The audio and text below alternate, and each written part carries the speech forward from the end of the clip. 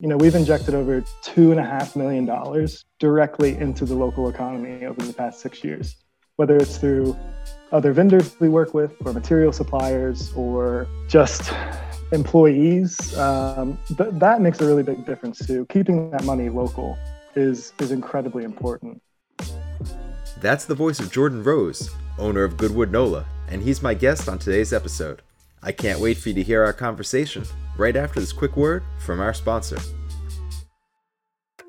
This show is brought to you by our sponsor, Jobber. Jobber brings people and technology together by keeping jobs on track, customers happy, and your business organized.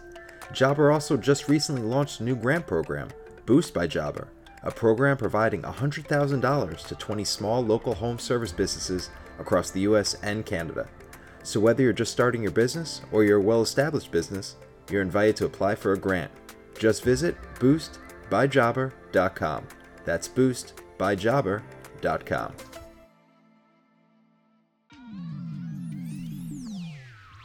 Hello and welcome to Building a Furniture Brand with Ethan Abramson, the show that talks about the business behind the furniture business. On this episode, I sit down with Jordan Rose, owner of the New Orleans-based furniture company, Goodwood NOLA. Don't let the name fool you. Goodwood NOLA is more than just a wood furniture company. They're a custom fabrication shop that specializes in all types of residential and commercial projects. Jordan and his 12-person shop, yep, I said it, 12 people, do all types of builds, but the one thing that stays true across the board is their commitment to quality. I talk with Jordan about how he grew his company, how he prices both for commercial and residential projects, how he manages such a large team of creative people, and how he's learned to keep his company above water, both metaphorically and, as you'll hear, physically keeps his shop from flooding in the New Orleans storms. Don't forget to bring a towel. Yeah, it was a couple years ago, and this is one of the things about living in New Orleans is that it does flood in the street all the time. And our shop was located in a particularly precarious spot, so there were probably half a dozen times where the water would get high enough in the street that we couldn't actually leave the studio. But I kept a canoe at the shop, so we did a little paddling around the block, and it was stressful for sure, but we made the best of it, and we didn't really have too much damage. The water just kind of creeped in on us, and luckily we have moved to a different space. It's actually in the same building, but we're about 12 inches higher in our new space, which makes a big difference in New Orleans. I talk with a lot of furniture makers on how they run their business, but I think you might be the first to have to keep a spare canoe in your shop to paddle your employees home after the day is over. I assume after that you keep everything in your shop on wheels, correct? Oh, absolutely. One thing we got to deal with a lot here is not only just the strong storms that come through, but also hurricane season. So we have a hurricane plan where we actually forklift all of our bigger tools onto work tables and get them, a few feet off the ground so we don't have to stress about it as much. But we did just get a new big CNC machine, and that's what I'm really worried about, because that thing weighs about 5,000 pounds. You can't put that on a work table. So fingers crossed this year is going to be a little bit better for us, but you just never know. I believe that fits squarely in the joys of owning your own business category. Indeed. Speaking about owning your own business, you were actually the co-founder of this company. How did you get into furniture making? How did you get into furniture making as a business? And how did you decide to co-found a company with somebody else? So I never would have thought to start a furniture company. It was definitely not on my agenda for life. I worked in films for several years here in New Orleans, doing props, making props, working on set. And that was just, a really hard life that I couldn't see myself doing long term.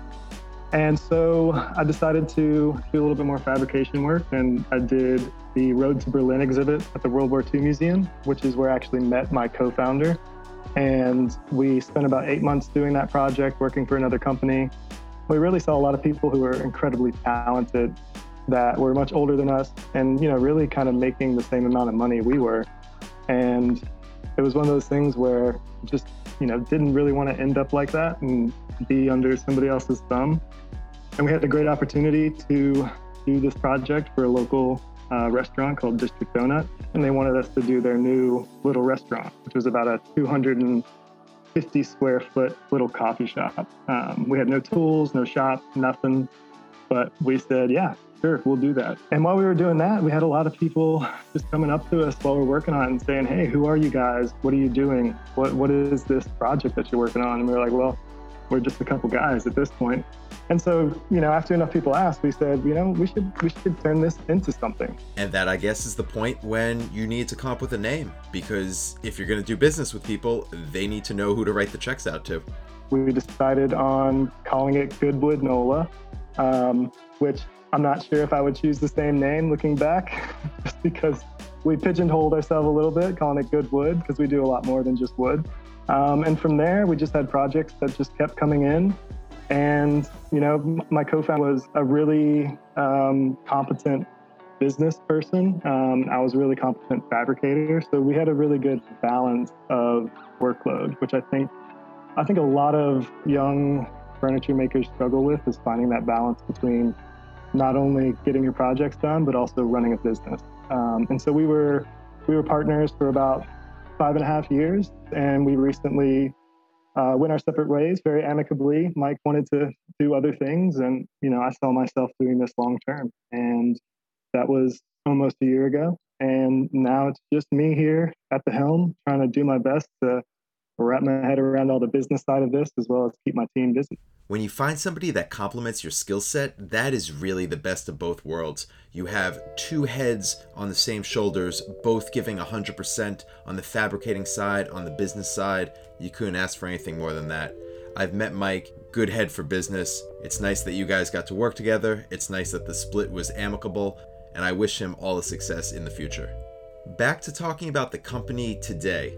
Now, you're a little bit modest when you talk about the amount of work that your furniture company has produced. Since 2014, you've done over 250 custom projects for both commercial and residential.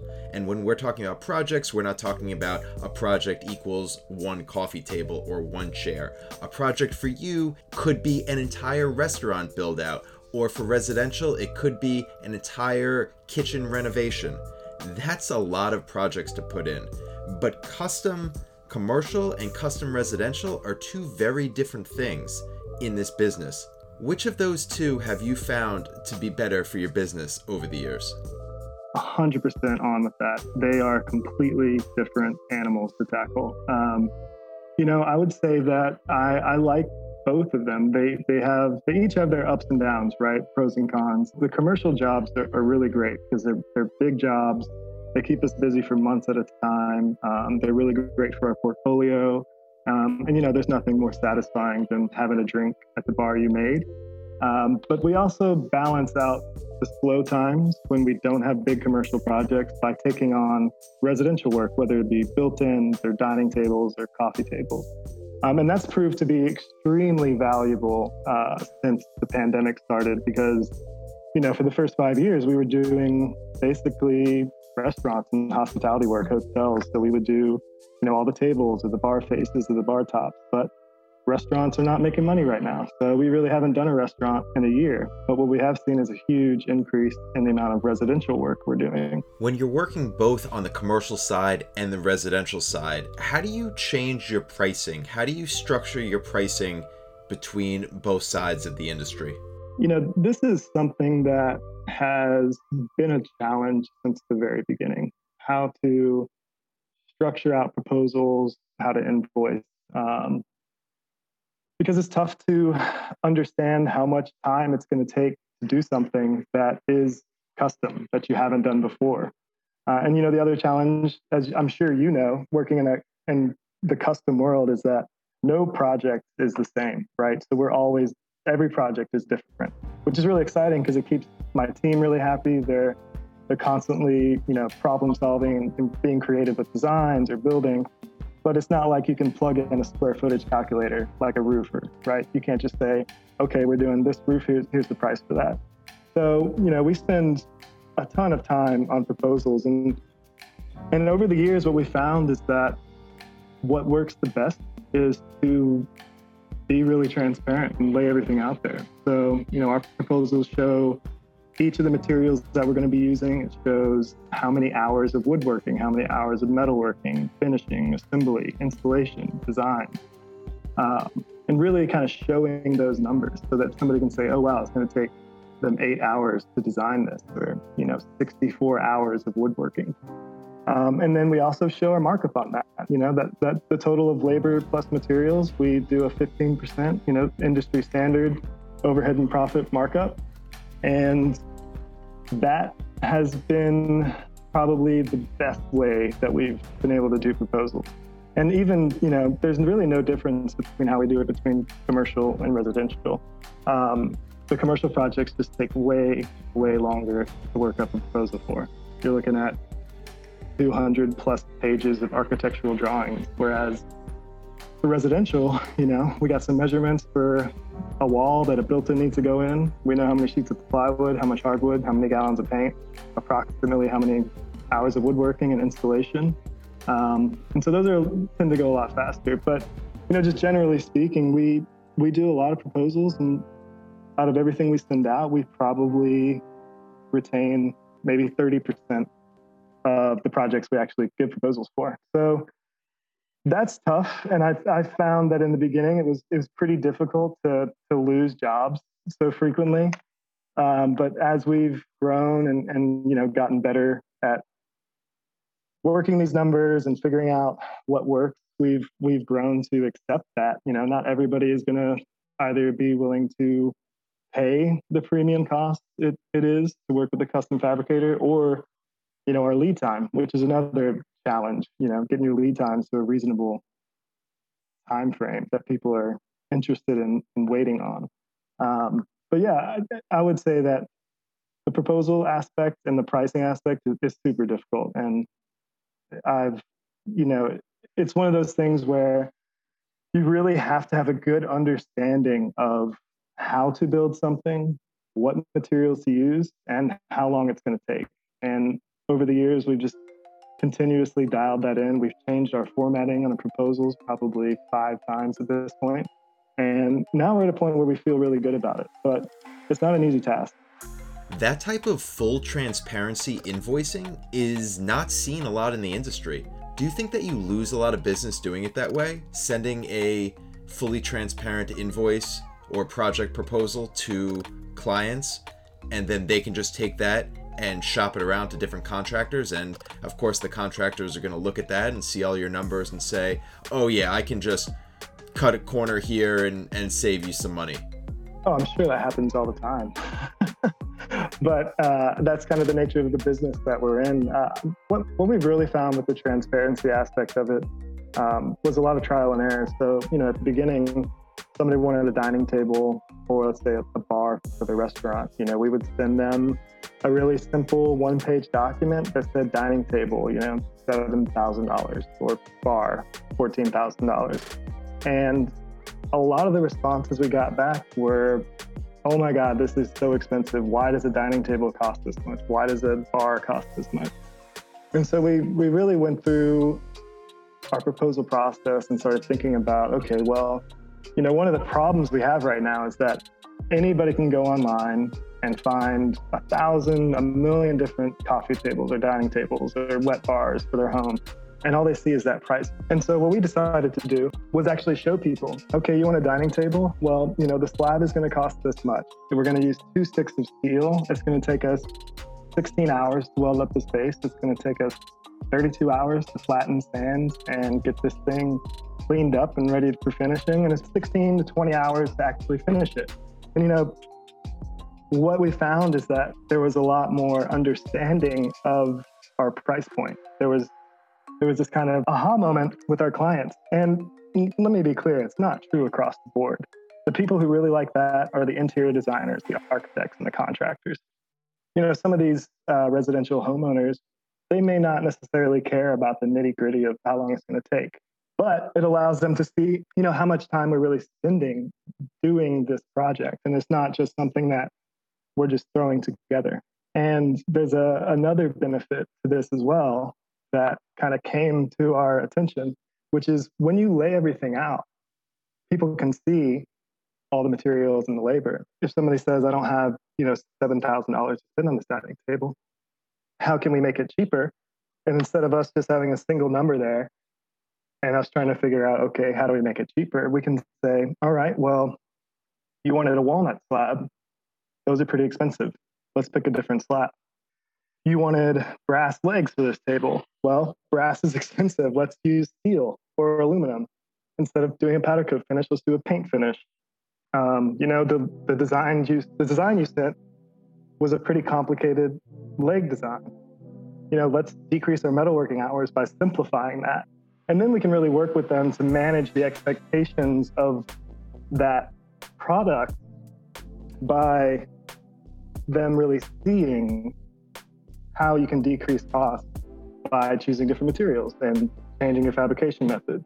Very often we send a proposal out and then we'll have a request for a VE version, a value engineered version, which is something that is slightly less expensive materials and slightly simpler design. And so it really allows us to, instead of putting that burden on us of how to make it cheaper, we can share that burden with the customer and say, okay, do you want this to be less expensive? Let's work together to figure out what is acceptable to you that gets it to your price point. I actually didn't think that I was going to like this full transparency invoicing, but you're convincing me. I'm liking what I'm hearing. When do billable hours start for you on a project? Is it when the client contacts you and you start doing the project proposal? Or is it after they sign on for the project proposal and you actually have the project in hand? It is the second option there. We do work up proposals for free, as it were. I'm kind of not about charging for proposals because it just feels a little odd to me to do that. And it's tough too because you immediately start talking about invoicing and money before you even start the conversation about the project, right? So we work up our proposals at, I guess, for free, as it were. But we're also accounting for that time within our project fee. So that back and forth is accounted for in our overhead. So we are covering the cost of proposal, but only for the projects that we actually get. And that can be tough when you spend a day on a proposal for a big project and you don't get it.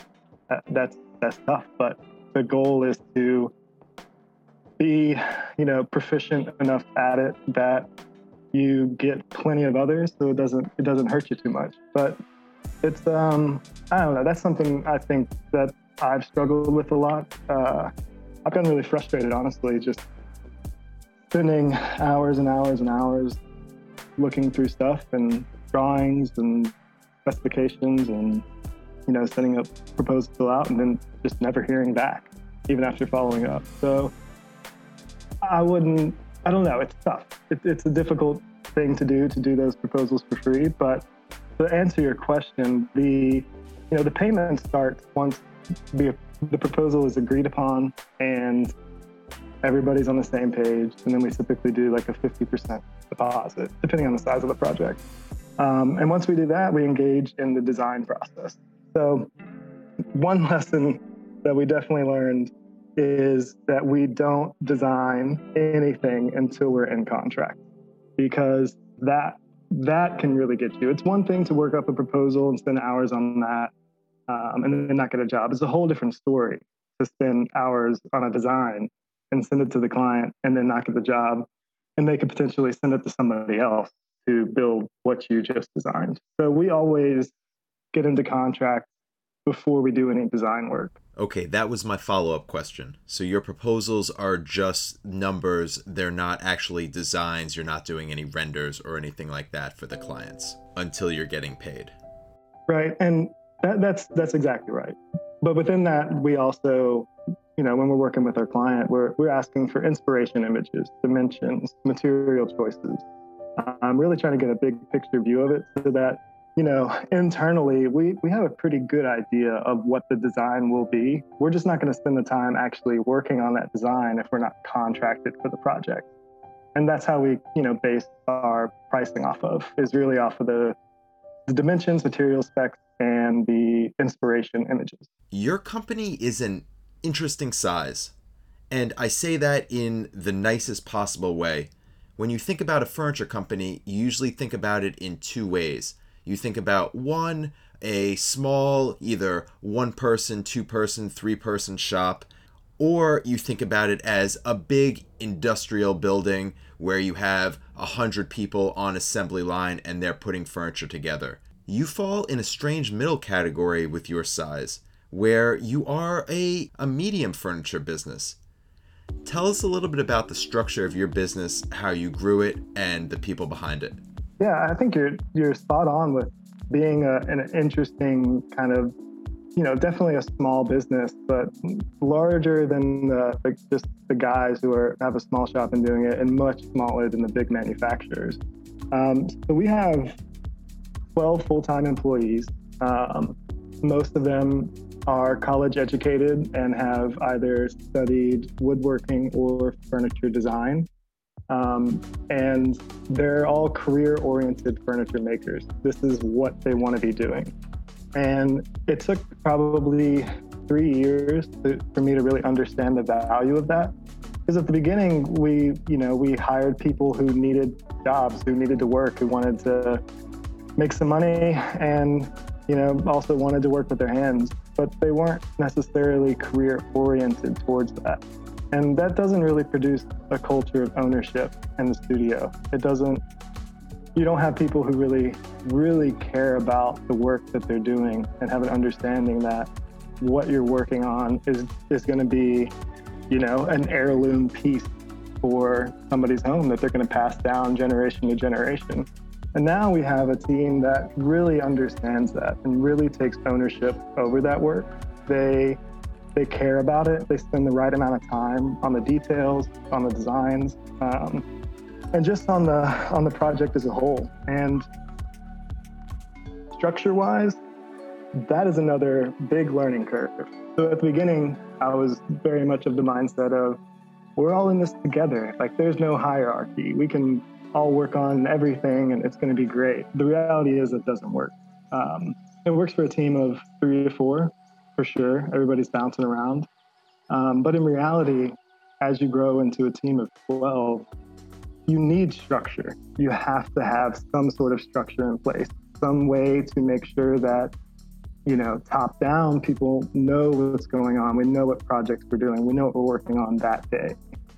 And about 3 years ago, I decided to really remove myself from the day-to-day in-studio fabrication. I realized that I wasn't actually being helpful. I was just getting in the way because I was trying to micromanage people's daily tasks, and ultimately I was actually slowing projects down instead of moving them forward. And so at that point, we decided to have a studio director, and that's Thomas. And Thomas is a total ace. He's great. He studied furniture design at STAD, and he's extremely skilled builder, but he's also great with people, and he's a great manager. So Thomas really runs day-to-day shop, everything, really. So he makes sure that all the team members know what they're doing that week, that day. He's their go-to person for questions about details and fabrication techniques. He's really patient, and he understands how to build anything, which is great. And so that was really the first step into creating structure. And then, as we grew our team, I kind of realized that we also needed more of that. So we also have Jamie, who is our assistant studio director. So he's an incredibly skilled woodworker, but he's like Thomas's right-hand man. So he really is the one who's running the wood shop, while Thomas is running the whole studio. And then we also have Peter, who's our metalworking manager. So now he's totally managing metal, anything metalworking. And we have Craig, who is our finishing manager. So we really have these kind of departments, if you will. I don't like to use that word departments because it makes us sound like a big manufacturer. But what I found is that not only does it help with communication and people, our assistants know who to talk to about what, but it also creates even more ownership over that work. Like Peter in metalworking, he owns that. Everything that goes through there, he's working on. He's basically the lead metalworker on all of those things. And the last piece of the puzzle that I found to be really beneficial, not only to our, business logistical workflow, but also my own health and sanity, is we brought on JJ, who is our operations manager. And JJ is great. They're incredibly organized and focused. And JJ really focuses on correspondence with clients, emailing, working up proposals for me to then approve to send out, making sure we have all the materials that we need, coordinating closely with Thomas so that we're never down any materials and that we always have the things we need in stock. Because I was doing that before. I was the one who was making sure that all the emails were going out. And really Mike too, when Mike was within the company, he was really big on the correspondence and the emails and the business side of things. But when Mike left, I realized that we really needed somebody to handle a lot of the work that keeps projects coming in, which is proposals, and keep projects moving in the shop, which is materials and just like an understanding of drawings and designs. So now I'm at a point where the shop can basically run without me in there, and JJ can really handle the correspondence and the emails, so I can focus on the important things, which are growing the business, making sure all of our licenses and insurance and payroll and all that stuff is totally taken care of. And that's been a huge, huge help, because anybody who has their own furniture company, I'm sure, struggles with that work-life balance. And it can be really, really tough. Well, I don't know how else to say it besides that just sounds like a really well-run company. You've weathered the storms of being a small business where you had to take on all those roles yourself, and you came out stronger for it. And now you can delegate those tasks to people that you're hiring. And it sounds like you very much invested back into your employees and hired the right people for the right job. I appreciate that, because you're right. It is a hard thing to do, because anybody who's making furniture, they care a lot about it for the most part. And it's really hard to trust other people to do that work and do it well. And, we've got a really, really good team. And I appreciate you saying that, because it is finally starting to feel like a well-run company, which is a dream, right? Obviously, there's always improvements to make, but we're getting there for sure. We're really getting there.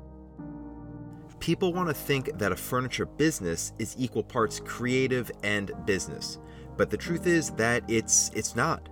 Maybe at the beginning, when you're starting out, you get recognition for your artistic merit and that sets you apart. But as the business progresses, you realize that there are a lot of people who can make nice things, beautiful things even. But when you want to grow and you realize you're going against other companies that are all fighting for the same thing, the way to survive is having the business side at the forefront. And don't get me wrong, I'm not saying that the creative side doesn't play into it at all. For my own company, I view it as an incredibly creative-driven company, but that is the design side of the company. And I see the design side all under the umbrella of the business side of the company. Absolutely. And it's really tough at the beginning, because like any entrepreneur, you're really doing everything, right? As you well know, you're doing the social media, and you're also doing the building, and you're also doing the insurance and the licenses and all that stuff. And to get to a point where you have a team that you trust enough that you can delegate those tasks out in a positive way that is really beneficial to the company as a whole, and really everybody having an understanding of that we're all in this together and we're moving in the same direction, and everything we do is for the benefit of the company. It's one of those things that feels really great once you get it locked in, but it takes a really long time. They say that 5-year mark is a real goalpost for small businesses, that if you do make it to being in business for 5 years, you're much more likely to succeed. And we hit that a little over a year and a half ago, and even at that point I was like, oh man, we got a lot of improvements to make. But we're at a point now where I'm starting to see that change. And the reality is furniture making is not the most lucrative business. Also, the margins are tight, materials are expensive, hiring good people is expensive. So understanding what your costs are, how much you need to charge for a project, and what your overhead is a complicated thing that I found it just took years to get a grasp on it. And even at this point, we're still working on it. It's definitely not hammered out, but I think having a team that is focused on constant improvement really helps with that. Now, I just want to touch on something really quickly, and I'm only going to do it quickly because I know that it's a giant topic and one that we could have a whole independent episode on. But it is at the core of your business practices from really the very beginning, so we should note it. And that is sustainability, both environmentally and in your community. And for you, it's not just pretty words. You've really made it a statement of how you do business. You've won awards for it, had a lot of recognition, and it's something that we should all applaud. You've really taken a stand with your environmental impact, but like I said, you have also taken a stand within your community. Give us a quick overview of some of the things you're involved in to give back. The nonprofits we work with are really great. LA Green Corps, Liberty's Kitchen, Youth Empowerment Project. They're all so focused on improving the lives of the youth in our city. And, we're grateful just to have the opportunity to take part in that. It's really, really important to us. And we're glad that we can do that because it matters. The economy in New Orleans, like we were talking about, is very much locally centered. People want to spend money here. And as a local business, we also try to do that same thing. It doesn't happen 100% of the time, but when we can, we absolutely prioritize local suppliers, local vendors, other fabricators, so that we can support the local economy. We've injected over $2.5 million directly into the local economy over the past 6 years, whether it's through other vendors we work with, or material suppliers, or just employees. That makes a really big difference too. Keeping that money local is incredibly important. The more I learn about your sustainable business practices, the more impressed I am, honestly. I know we touched on this topic quickly, so if there are people out there who want to learn more about what you do in the shop, there are articles covering the topic, and I'm sure if they reached out to you to learn more, even though you are a busy guy, you could probably share some tips that they could use in their own shops. You are, by all measures, a success in this industry. Now, I know you'll fight me when I say it because 1, you're a humble person, and 2, there's just something about furniture makers that they can't accept compliments. It doesn't matter how beautiful a piece of furniture is that they make, they'll only ever want to talk about the parts that they messed up on it. I get it, I'm a furniture maker too, and I do the same thing. But in reality, you are a success. Your story is one that we could all learn from.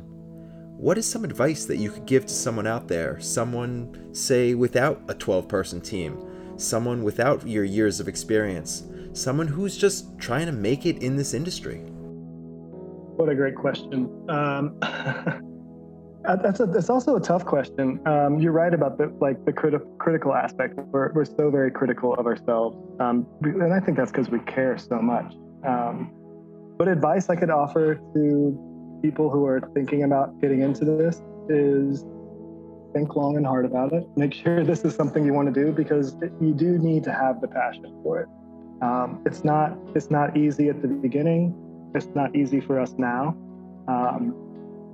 But if you care enough about doing this work, then that's going to show in your work. And really, that's what matters. Producing really high quality work that people want, that they're willing to spend money on, that they're not only willing to spend money on, but they're willing to spend more on supporting you as a maker than they would on, something that they can just order online. You have to get yourself into a position where the quality of your work is in a place that people are willing to spend a little bit more money. And I think that's a really key thing. We've always focused on the quality of our work. Like I said before, here at Goodwood, we're really all in this together. We're all moving in the same direction, and we all really care about the work that we're doing. And that is key to producing quality products, which is what people want in a furniture company. Jordan, thank you so much for your time. Thank you so much for your knowledge. Thank you for sharing it with us. It's been a hard road for you to get to where you are, but your success was well earned, and I appreciate you sharing everything that you've learned with us. Absolutely, Ethan. This was a pleasure, and I'm glad I got to get on here and kind of give some insight into the nitty-gritty parts of having a furniture company, because I don't think people really understand this part of it. And I think this podcast is a great thing to just give people more insight into what it really means and what it takes to run a successful furniture company and, also have a life. Well, thank you so much for saying that. And I look forward to doing a lot more of these shows and helping a lot more people out. Thanks so much for your time, and I wish you all the success moving forward. Thank you so much, Ethan.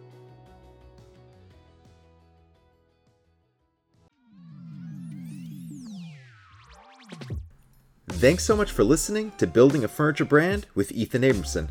If you liked what you heard, you can subscribe to this podcast anywhere you like to listen. To learn more about the show, you can visit buildingafurniturebrand.com.